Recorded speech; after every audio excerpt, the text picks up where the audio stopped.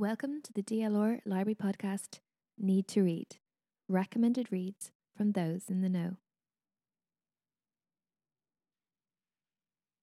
Today I am talking to Ruth Ennis. Ruth is one of three founders of the literary journal Paper Lanterns, which is an online platform to promote the voices of young people in Ireland and across the world. And they make content for teen and young adult audience and includes creative writing, essays and book reviews. Ruth herself has a BA in English and Drama with UCD and an MPhil in Children's Lit from Trinity College.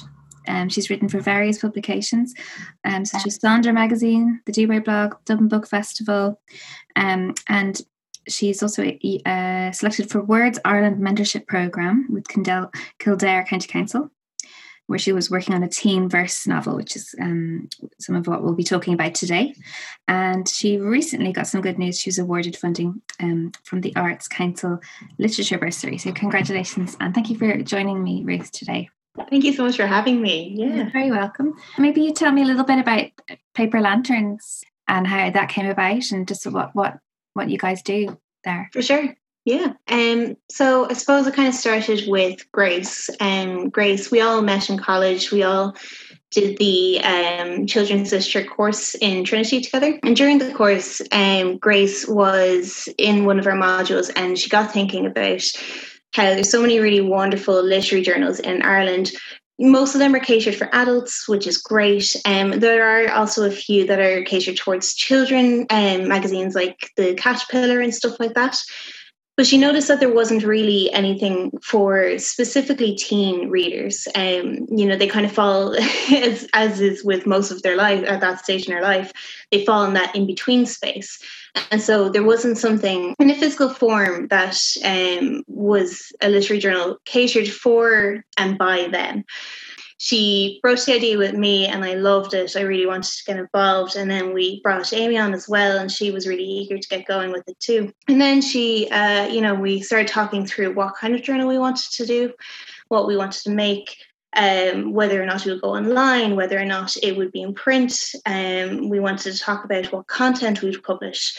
And we decided that we wanted to do something that was both for and by teens. So that meant that we wanted to not only publish writing by adults over the age of 18 who were writing for a teenage audience. We also wanted to publish teenagers' works themselves. So yeah, it's a physical journal. It's around 60 pages long for every issue. We are in the process of making our third issue, but by the time this podcast comes out, it will be released, our third issue for the year. So you can get it in a number of different bookshops, Dubray Books, Woodbine Bookshop, Tertullia's, Halfway Up the Stairs, and a few more that I'm forgetting to mention, but they're all also on our website at www.paperlanternslit.com. So that's where you can get all three issues. You can go to your local bookshop, they can order it in, that kind of thing. So it's available anywhere online, basically. Great. So yeah, and it's what you were saying, it's for but also by. So you have people sending their work into you as well. Yeah, exactly. So we are publishing 4 issues every year. So we start off by opening submissions to both adults and to teenagers. There are 2 kind of submission categories. One is for the creative writing section, so that involves poetry, flash fiction, short stories, as well as artwork, because we love including art in the journal, and just our designers have been amazing incorporating the beautiful artwork that we've had come in with the text, and it flows really well in the journal. So that's the kind of creative writing section / artistic section. We also have a feature section. And that's so Grace looks after the creative writing, and I look after the feature section. So that's more nonfiction. It's creative nonfiction. It's essays. It's kind of interviews, all that kind of stuff. We would do our featured interview every issue. We've had Sarah Crossan, Helen Corcoran, and Deirdre Sullivan in the last 3 issues. And then Amy looks after the book review section. So what we do is that we work with a bunch of really excellent publishers who are eager to get books into the hands of reviewers, and we kind of facilitate that. Amy sends out the books to our trusted team of reviewers, and kind of catering to their interests and what they would like to read. And then they review the book, they send it back to us, and we include the reviews in the journal at the end. The journal itself is quite heavily inspired by the Children's Books Ireland Inish magazine, in that it's kind of features and then creative features and then reviews, but we also have our creative writing in there too. Great. Sounds like a really good resource. Obviously, in the library, I get asked a lot. When we were open, what recommendations for different sort of genres and age groups, and I find the teen and children's quite hard, especially teen, because they are growing so much, and their sort of comprehension levels would be very different from early teens to late teens, and not necessarily comprehension levels, but what they're dealing with, or, where they are in life. So we do have some things that we fall back on. So the CBI or the Inish Guide would be something we'd use as well. Yeah. But how do you, or how would you, everyone probably has their own way, but how would you kind of differentiate in young adults? Would you sort of go by, for instance, protagonist? Is the protagonist meant to be the age of the person that's reading it? Or do you have any kind of tips for that? Yeah, I think you hit the nail on the head in that there's no hard and fast rule when it comes to the teenage experience, I suppose, because like you say, it's a time of such drastic change in your life, and everybody changes at different rates. It was always as an ex bookseller, it was always really tricky to try and figure out, do you put it into the younger teen or the older teen category? And you can't always gauge it, because one teenager might have more experience in a particular field but less experience in another, and it might be vice versa for a different teenager. Mm-hmm. So for the journal itself, the only requirement that we have is that it is of interest to a teenage audience, and that's really important to us, that we don't have stories that wouldn't be of any interest to anyone within that age bracket. But if there's something that we think would be worth latching onto, if there's a phrase, or if there's a particular feel to a poem or a flash fiction piece, we will kind of put ourselves into the mind of a teenager at any age, and just kind of say, is this something that we would have liked to read at that age? Is it something that we would have liked to explore?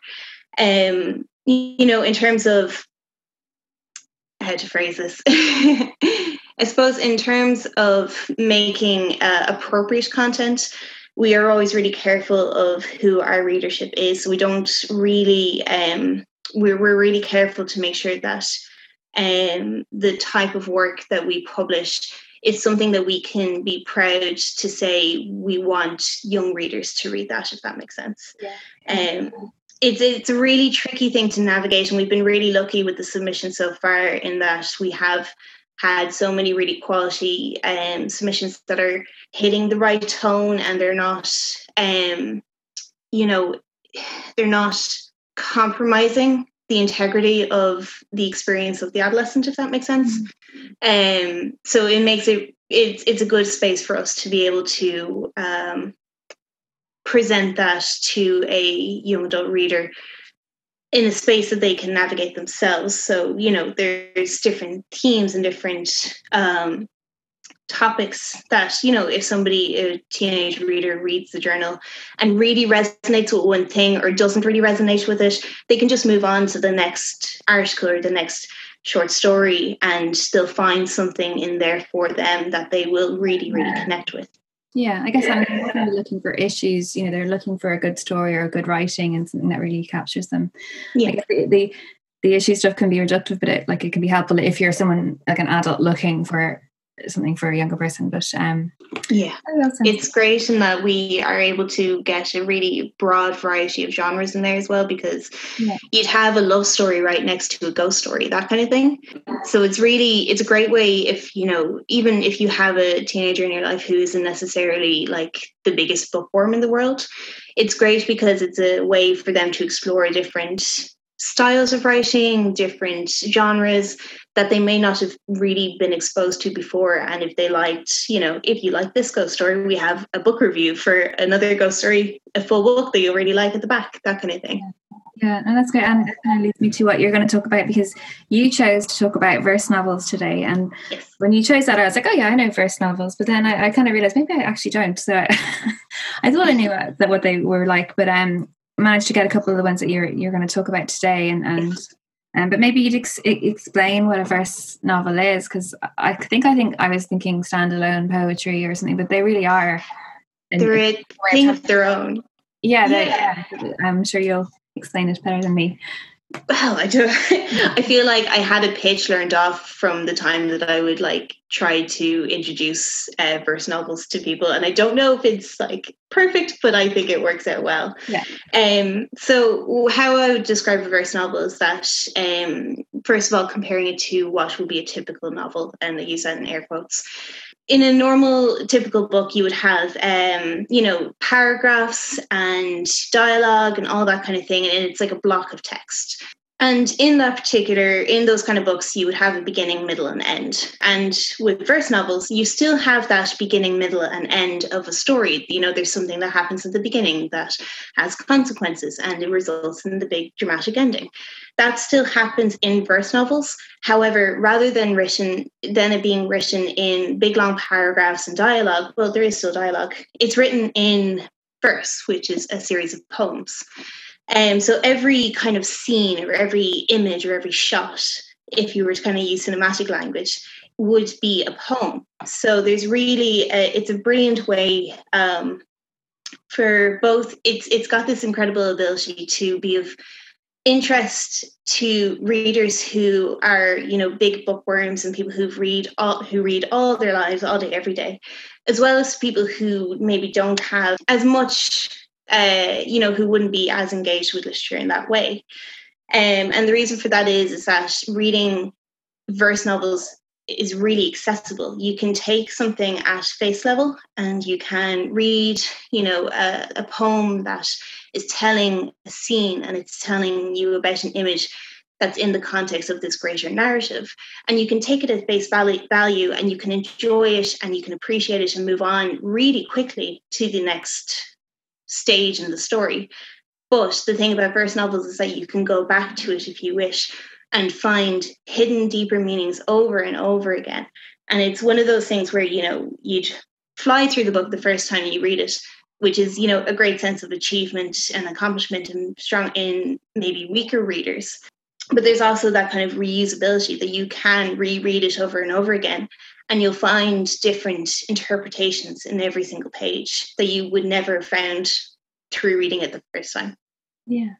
And I guess it gives them kind of such a poetic license as well. They don't have to have all the little in-between sort of segues and stuff. They can really be selective with what they choose, what sort of points they choose to share. And these two ones that I read anyway. Do you want to start with one? I don't know which one you want to start with.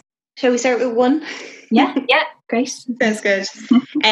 So one written by Sarah Crossan. She was the laureate in Nog, which is the children's laureate in Ireland, for the past 2 years, and she just finished up her laureateship in May, just gone, in 2020. And she wrote One, and it's the winner. It was the winner of the Carnegie Medal Award. So One is, I think, my favorite book of all time. And it was a tough call to come to that. It's about these two girls, Grace and Tippy, and Grace and Tippy are conjoined twins. They are literally joined at the hip, and they are, they make a big transition in their lives where they are no longer being homeschooled, but they are required to go to public school due to financial issues within the family. And along with that transition from being homeschooled to going to a normal school, there is a big adjustment for them physically, but also internally. There's a lot of complicated emotions when, they want very different things. They're two, very different girls, and they love each other and they support each other and they make a lot of sacrifices for each other. But ultimately, they're two very different people. And the great thing about the verse novel aspect of this book is that the layout is a big thing in verse novels. So the way that the words are laid out on the page, it's not just, all the text on the one side, and it's not just, your big long stanzas that you would have learned off in secondary school. There's a flow to it on the page, and where a word is isolated, it shows it has meaning behind the placement of the words. So when a singular word is isolated, you know that word is on its own for a reason. There's emphasis to that word, and it makes you think twice about it. And so when I won't spoil it, but there is a dramatic change in how the layout of this particular book is. It changes at a very pivotal point in the plot to reflect that change in the girls' lives. And it's just such a brilliant use of the verse novel, using the space to articulate change in their lives and to say things that are beyond words. You know, a big thing that we were talking about when we interviewed Sarah Crossan for Paper Lanterns is that there is as much to say with the words on the page as there is in the space between those words. And what is not told and what is not included and what is implied has as much of a story to it as what would be on the page. It's kind of like an experience as well, isn't it? It's you're kind of, there's different ways to kind of think about the text. I don't know if you have a favourite part you want to read. Yeah, I do. I picked it out. Oh, great. And I have this because this was a book that we studied while we were doing our masters together in the children's literature course, and I still have that page saved from when I was doing the course, and it's stuck with me for the last 2 years. It's just so beautiful. It's called Dreaming. Of him, dreaming of us, bound together, chest to chest, hearts one. But where is Tippy gone? I cannot see her when I search, nor can I hear her when I call out. He says, "You've got me." But when I wake up, screaming, sweating, crying, I know that he is not enough. It's just so gorgeous.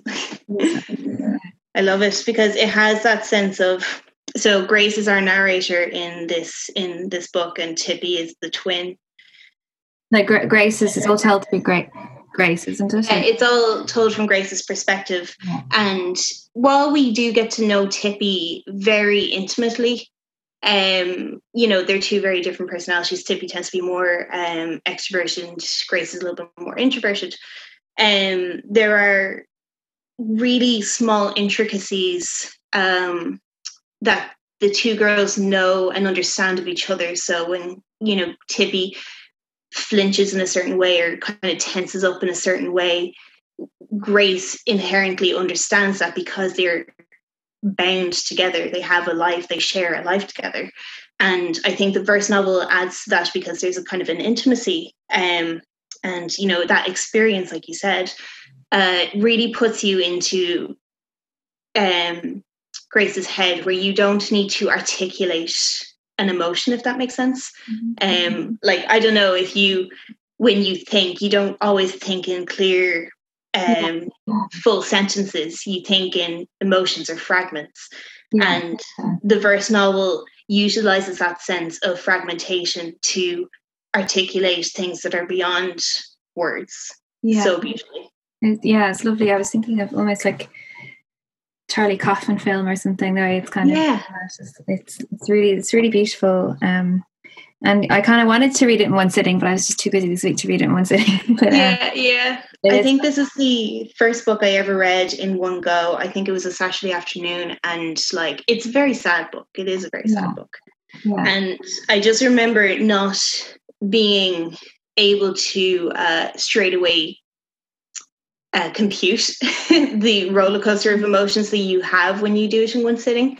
So I'd say it's a very different experience to reading it in one go as opposed to reading it in a few bits. Yeah, because she does write dark novels, doesn't she? Was it Moonrise? And Moonrise, she's got this great ability of kind of approaching really, really highly emotive circumstances in people's lives, but handling them in a way that is so graceful and just so never detached, but very much watchful of how things are phrased, how things are said. And I think that's a really hard thing to do. Yeah, that's good. And she's Irish. Yeah, she's really popular. She's great. I'm a big fan. What one would you like to talk about next? Well, I have Run Rebel here. It's by Manjeet Mann.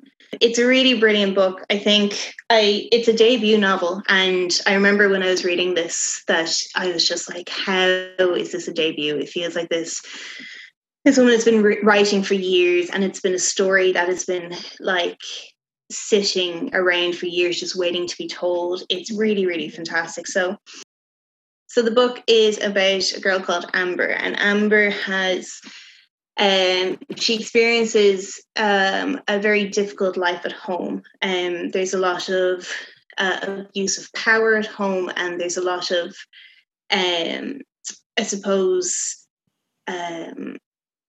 conservativeness in the family home, and she finds release from those stresses at home through running. Running is her thing. It's what she does to get out of her head. It is what makes her feel powerful in herself.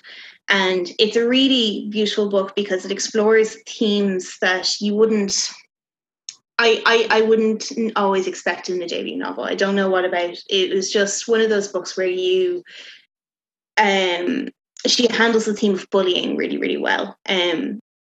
There is a girl that Amber does not like in school, and she is quite aggressive towards this girl in that she really is argumentative with her without prompt. And Amber is really she villainizes this other girl that she doesn't really know very well, and she is hell-bent on disliking because of an incident that we don't really hear about for a good bit until towards the end of the novel. And I think what she has done with this relationship that she has between these two girls is really, really brilliant, because it completely warps your perspective on how we see Amber as a narrator. We feel sorry for Amber, but at times we also feel angry with her and feel disappointed in her. But again, it goes back to you feel pity for her because she has so much hardship in her life, and she's just trying to gain some sort of sense of control in that life. And it's really interesting to see how having a problematic teenage protagonist is a really, really hard thing to do. And this book does it better than any other book I've ever read. I don't think I've seen a complex character that you are rooting for the entire way through the novel, but you're not putting her on a pedestal. And I think that she just does a really brilliant job of that. The verse novel aspect of it is really great because it's a really fun thing to play around with the text in verse novels. What she does a lot is that she hides hidden messages in it. And so you read the poem and you realize there's certain words that are blacked out, and they have, when you put them all together, they have a secret meaning behind, Amber's telling us this narrative, but the black words and the black letters show us that she really feels this instead. She kind of hints at the idea of Amber's lack of reliability as a narrator from the beginning, and it's only when you go back and you realize, oh, she's not entirely telling the truth here, or she's not portraying things in a completely fair light in this instant. And it's little hints that she drops along the way, and for a big reveal at the end when you realize, oh, maybe we need to question Amber a little bit more. Do you go back and read those parts, or is it kind of as you're going you realize there's sort of hidden messages? I haven't reread any of these books yet, and the reason for that is that I want to leave them for a year before I go back to them.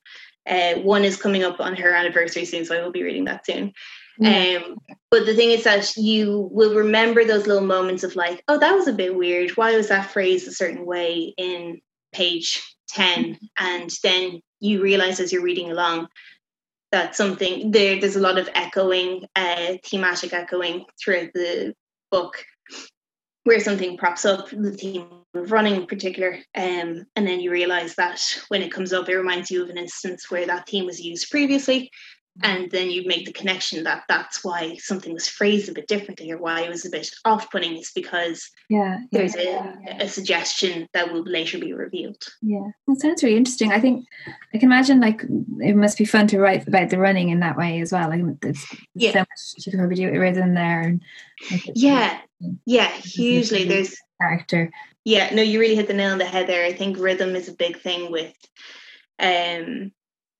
Run Rebel, as well as there's a music book that I didn't prepare today because it wasn't a teen novel, In the Key of Code, and it's about a girl who isn't not able to read or understand music in the way that her parents, who are musicians, do, but she loves coding. And so there's a big sense of playing with rhythm in computers, playing with rhythm in music, that it's done through the verse novel as well. And that, it complements that idea of having a beat to a book that you wouldn't necessarily be able to articulate as clearly in prose, I think. Mm-hmm. So rhythm is a big part of it. Okay. You don't have to, but do you want to read something from that book or any future? Sure thing. Had a page picked out. I won't read the whole thing because it is a bit long, but Amber has a sister called Ruby, and I wish I could show you, but in this particular poem, it's called Two Sides to Every Story. And the way that this is laid out is that there are two columns on the page. So on the left-hand side, you have Ruby's story, and then on the right hand side you have Amber's, and it plays as a duologue, so you're hearing both of their stories at the same time, and there's no right way to read it. You can read Amber's in full, or you can read Ruby's in full, or you can hop between. So what I'm going to do is I'm going to read the first line of Ruby, the first line of Amber, the first line of Ruby, the second line of Ruby, and then second line of Amber. Mm-hmm. When I was told to get married, it felt like you gave up. I fought. It had been so hard on my own. Believe me, I fought. I can't stop the fights. You weren't always there. No one is here. You didn't see it all. I don't see it now. I had to think what was best for you. I tried talking to you. I had to protect myself. I wanted to protect you. I distanced myself. I've been so lonely because I needed to survive. I've missed you so much. I've been in survival mode. I couldn't understand, ever since, what I had done wrong. Yes, I get angry. Yes, I get angry. Because I don't know how to cope. Because it's easier to cope with the pain. I thought you hated me. I thought you hated me. What? It's really... It's like therapy or something. I love it. It's great because you can easily read them in the two columns and just hear Amber's side of the story and then hear Ruby's side of the story. And it's just so brilliant to be able to play around with how you read it. Some phrases link up better with others.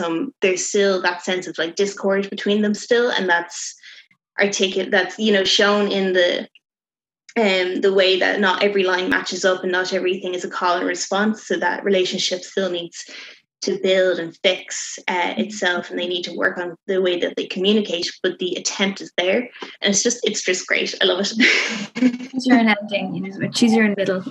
Choose your own yeah, it really is. The thing about verse novels is that they say that every poem should be able to stand on its own. So if you picked out a random poem in any of these books, you should be able to experience something without understanding the context of the greater scheme. Yeah. And that idea of like getting an insight to something so short but sweet, you learn so much from that line. You already know what their relationship is like from one poem. Mm-hmm. And I just think it's such a great thing to be able to explore. In every poem, so there's a fully formed kind of emotion or idea there. Yeah.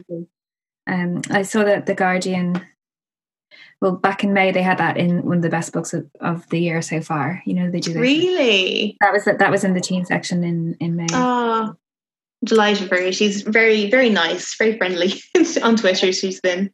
Oh, lovely. And then you have the third one. So maybe The Black Flamingo, which I have here as well. So The Black Flamingo is basically the biography of a fictional character named Michael. And it starts as the story starts from when he is a small baby and his home environment all the way up until his experiences in college. And it's very much based in identity, discovering who you are, discovering what your values are, who you want to surround yourself with. It's written by Dean Atta, and Dean Atta is a drag queen, and the story is about Michael ultimately exploring his identity through drag. The thing about the Black Flamingo is just it's such a gift book. It's so beautiful to hold and to experience. I always say to anyone, if you're going to get the book, do, obviously, but I really recommend getting the hardback. And I'm not a big hardback person, but this particular one is just such a beautiful thing to hold.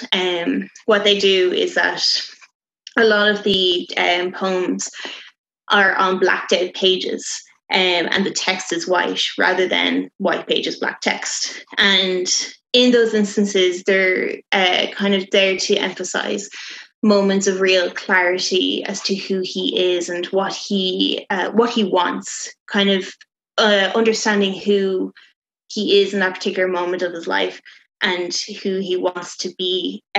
Those moments of real clarity are offered through those blacked out pages. And the artwork in it is just stunning. And not all verse novels have artwork in them, but I think that when they decide to include artwork, just sometimes they're very simple illustrations. Sometimes they're a matter of just how the typography is laid out with the design. They're done very intentionally, and they're done to not just make it look pretty, but to really visualize the themes that are being expressed through that particular poem. It's really great. I really, really enjoyed this book, and it's just one of those that, I feel like this one would be great for kind of schools to read, because there is so much to discuss in how you identify yourself within broader cultural and social circumstances and environments, and that navigating your life from leaving who you were as a child behind to leaving who you were as a teenager behind, and constantly changing and adapting, is such an important thing that I think that needs to be really properly acknowledged in schools. That isn't always done, but it's a really beautiful book. Really, really enjoyed it. Yeah, I haven't finished it yet, but I think it's lovely, and you explained it really well about how the imagery and how it's laid out. Like it's really interesting. It's different, even the different fonts they use and different pages, and some of them look like they're typed and they're kind of smudged and stuff. So I think just even for appreciating the artwork. So I have the name of the person here, and Shika Kular. I don't know if I'm pronouncing that right. And the cover is lovely. He's wearing this sort of plume of black feathers. And I love the part where he kind of chooses that name for himself as well. It's really nice. Yeah. It's a great transformative novel, I think. It does a great job of expressing things that are often so very overwhelming and so very difficult to explain. And he does those kind of moments of lack of acceptance for who you are. There's a lot of that in the book, and he does that really, really well, in that they're often in those moments not on the surface level. The poems aren't about him, about Michael, and in those moments he redirects his attention to an examination of somebody who he cares for, or looking at Michael as a Black boy is depicted and perceived in a broader society. And I just think that the way that he redirects the attention while still maintaining that sense of self in in every single poem is a really challenging thing to do. It's quite a personal thing, and like, this obviously isn't an autobiography or anything like that, but I did hear he said once that some of these poems are poems that he wrote during his life, And you can tell that there are moments where this is coming from a place of hurt and this is coming from a place of great pain. Also times of great pride and great acceptance. And those kind of poems, you can tell when they are, because they feel so in the moment. It feels like you are Michael. It feels like you are experiencing everything that he has experienced in his entire life, and just in one poem. And I think you, like you said, on the way that the fonts change and how the layout is, sometimes it's printed on a page to make it look like it's been ripped out of a notepad. And it really feels like this is the life of Michael just being shoved into a really gorgeous hard spine, just different parts of his life put into the one book. I wonder, like, are the writers, this is different for every writer of verse novels, but are they poets first? And I think I read that he did sort of spoken word. Yeah. I don't know. Yeah, like would you call them poets or writers, or I guess? Yeah, I suppose it's a good question. I suppose it's different. I don't want to speak on their behalf or anything, but I know that Dean does kind of identify himself as, like you said, a spoken word poet. And I think that in examples of times that I've read interviews or conducted interviews, like with Sarah or with with Manjeet, they tend to describe themselves like they alternate between writer and poet, from what I can tell. Mm-hmm. But I suppose poet first, because you can't. I don't want to speak for all verse novelists. I'd imagine they would call themselves poets first. I know personally, I didn't call myself a poet before starting to take a proper go at writing a verse novel, and the reason for that is that because I think there's a sense of othering when somebody identifies themselves as a poet as opposed to a writer, if that makes sense. The big thing with Sarah Crossan's Laureate and Nug initiative was the hashtag We Are the Poets program, which was basically to encourage a love of poetry for teenagers in Ireland. And it was really successful for a lot of people, including myself. In that I think the term identifying as a poet comes with some connotations that sometimes start in how poetry is taught in schools. It does feel like sometimes that it's a type of writing that's only suited for old white men, and that's not true at all.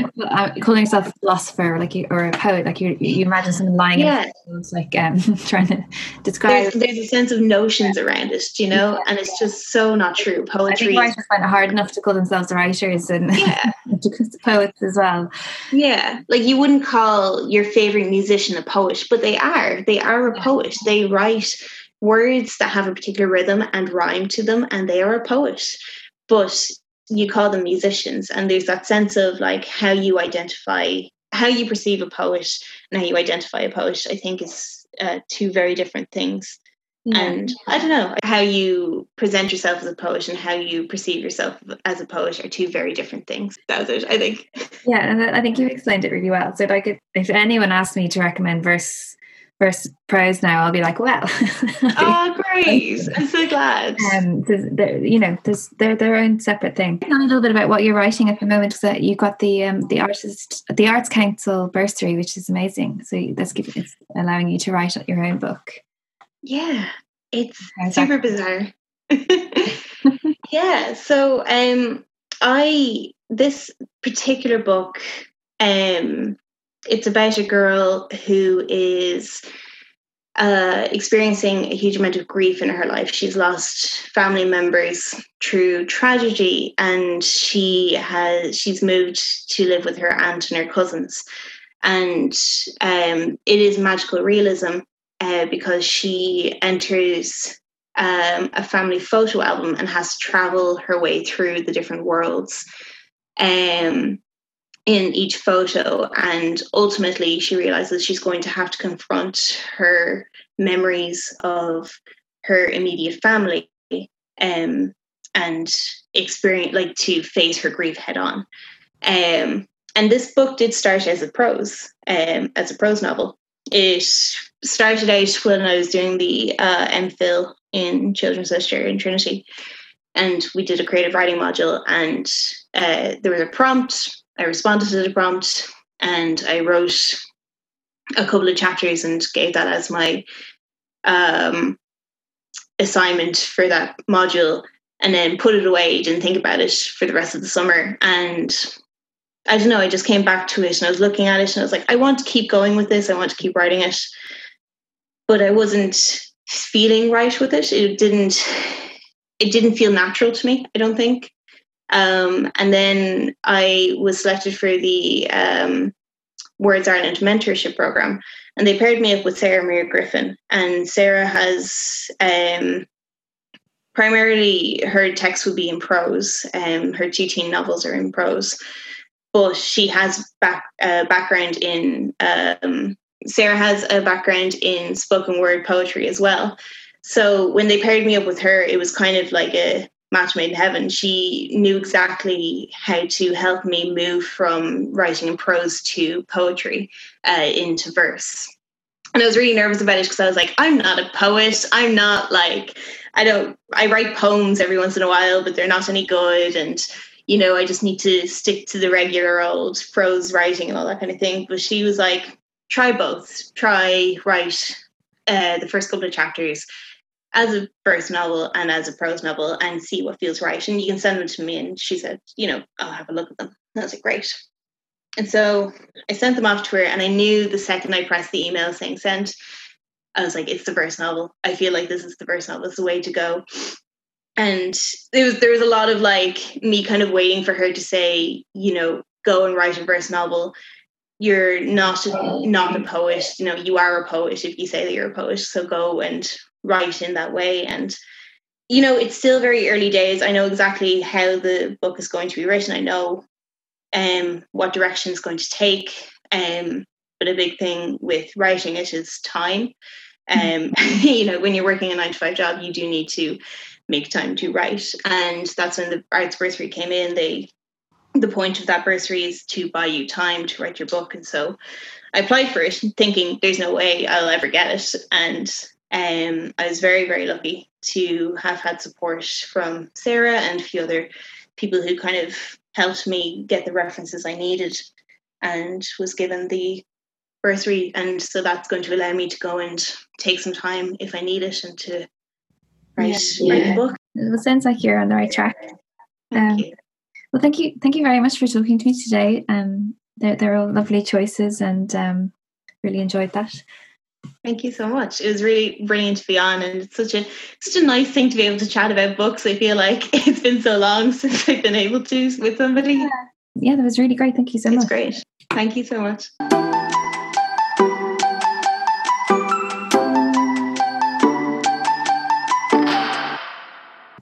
Thanks for listening. This has been a DLR Library podcast. If you'd like some more young adult recommendations from Ruth, then keep listening for our Need to Read extra bits. Thank you. So are there any other young adult books that you absolutely love that outside of verse prose that you would sort of recommend people like definitely pick up? Queen of Corn and Whispers by Helen Corcoran was really good. I'm not a fantasy fan at all, but her book makes me want to read more fantasy, and that is a hard thing to do. It's a brilliant book about two young women. Leah is queen and Zanya is her spy master, and they fall in love, and it's so, you know, clever and well written, and like the LGBTQIA representation is so seamless. You know, it's a world where, like, you know, those kind of relationships are just the norm, and it's so weird to think that it's a foreign concept, but it's just so fantastically written and clever, and I just really, really enjoyed it. The Last Paper Crane by Kerry Drury is historical fiction for teens, and there is a little bit of verse in it, but it alternates between verse and prose, about the bombs in Japan at the end of the Second World War and just the after effects that they had. And it's so so heartbreaking, but so brilliantly written. Really, really enjoyed that. The Falling in Love montage by Kira Smith. I love that so much. It's two girls falling in love. One of them is like, we're just doing it for the summer. And, it's all we're going to do all the cliche things that they do in films when they fall in love in the montages. But feelings happen and they start to feel things properly for each other. And it's very, very funny. Really great summer read. The Quiet at the End of the World, I think, might be my favorite book this year. It's science fiction, but like light science fiction dystopian, where the teenagers who are the protagonists are the youngest people in the world because there's been this disease that stops people from procreating. So they're the youngest people left on the planet. And there is the biggest twist that you'll ever read in any book ever, and it's amazing, and I cannot believe I didn't see it coming, but it's so clever. It's just great. Really, really good book. Is there I guess that there obviously is such a thing, but non-fiction teen genre, would you have anything to suggest? Or? Yeah, I suppose non-fiction for teens is a little bit harder to source. It obviously does exist, but there's not a huge amount of it there. Juno Dawson does great collections of LGBTQIA plus representation. Juno Dawson does a couple of anthologies about LGBTQIA topics. So it's essays collected by a series of well-known writers. So Moira Fowley is one of the writers who is in the anthologies that she does. And it's great to kind of have a resource like that, where stories of real life people are told to a teenage reader, and there's no nonsense about them. They're great in that they are very upfront about what could otherwise be seen as a taboo topic for a lot of people, particularly in Ireland, I think. So that just kind of having those anthologies are a great resource for teenagers who are exploring their identity in their young adult lives.